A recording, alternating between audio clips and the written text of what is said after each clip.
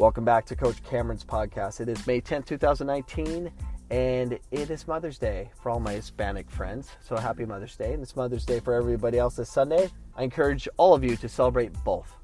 Do it. Keep our economy rolling. So if you're joining me for the first time, this is the first time you're listening to me, I just talk about youth soccer in America and U.S. national team, anything soccer related in the United States, primarily what I see in Arizona. But I'm just going to give you my perspective, and don't get offended. I'm getting sick of getting emails and comments about, they're just, you can't say that. I'm like, yes, I can. It's my opinion. Leave me alone. All right.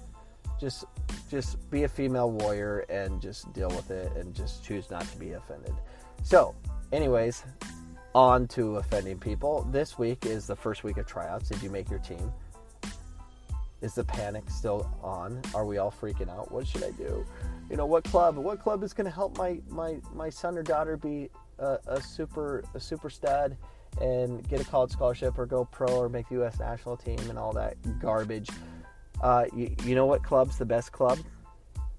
It's your home. If your home's not designed to be a soccer home, meaning soccer's on TV, soccer's ingrained with the family, it's a subject conversation in the home. If they're playing with a soccer ball in the backyard, inside the house, in their bedroom, and they're not playing Fortnite so much or playing FIFA, you're putting your child in a very good situation. If you're not doing those things, you got problems. It's not going to happen. It has to be part of your culture. That is the foundational. It's the foundation of their development. You have to have it in the home. You can't fabricate them. I have a whole episode about the fabrication of soccer. There's a difference between the real thing and a fabricated form of it. If you're going to choose, I want to play for this club because they have a pathway to the U.S. national team, which is so silly. If you think about the percentages of that, it's insanely silly. You got 0.00001% of making the U.S. national team. And people are selling that crap. Oh, we have pathway U.S. national. You're going to get on the U.S. national. Shut up. There's just no chance. You should just, if it happens, great. But just love the game, learn the game, embrace the game, and take it. If you want to push for those levels, so be it. But it's not because you belong to a club. It's, clubs can provide you opportunity to be seen. But thank heavens we have cameras.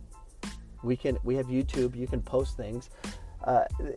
You just have to embrace the game in such a way that you're willing to make soccer everything.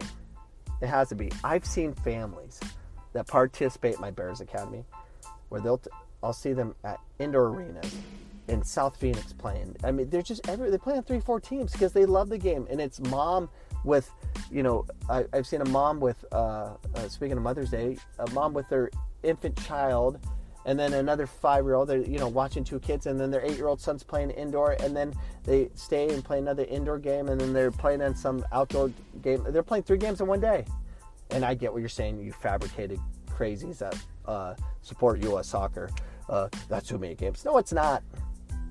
I know in Japan they play 8 hours every Saturday and 8 hours every Sunday. They're playing 6-7 games a day. It's not the number of games. It's not.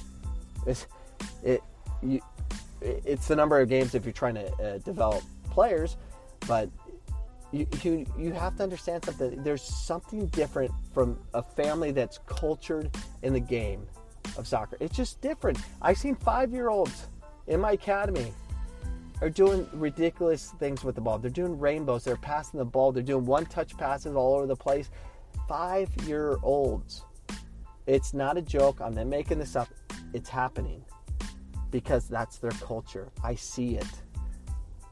So what you're going to do is you're going to try to compete with that, and you're going to put them in some club that costs $3,000-$4,000 because they have a pathway to something, and suddenly your kid's going to be good, and you're going to do a lot of speed training and dietitians and all that garbage. That doesn't come close to someone that's from a home that's based in soccer development. So let me help you all out here. You have a chance to change your child's future as far as changing your home. Change your home. Make sure they are touching the ball nonstop. Make sure you're watching the game of soccer. Make sure you're pulling your kids out of soccer to watch Champions League or World Cup or whatever it may be. You need to get your kids sold on loving the game. And you can do that. It takes a while. It takes time. But you have to push them for that. They have to touch the ball so many times. They have to play so many times. They have to engage the game in so many ways. They have to compete with better players, play with older players. There is a whole level of development that comes from the home.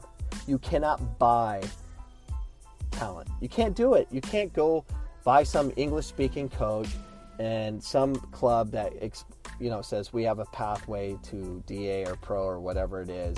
Come play for us. It doesn't work. It doesn't work. There's a reason Tuzos won 5 of the 7 state titles.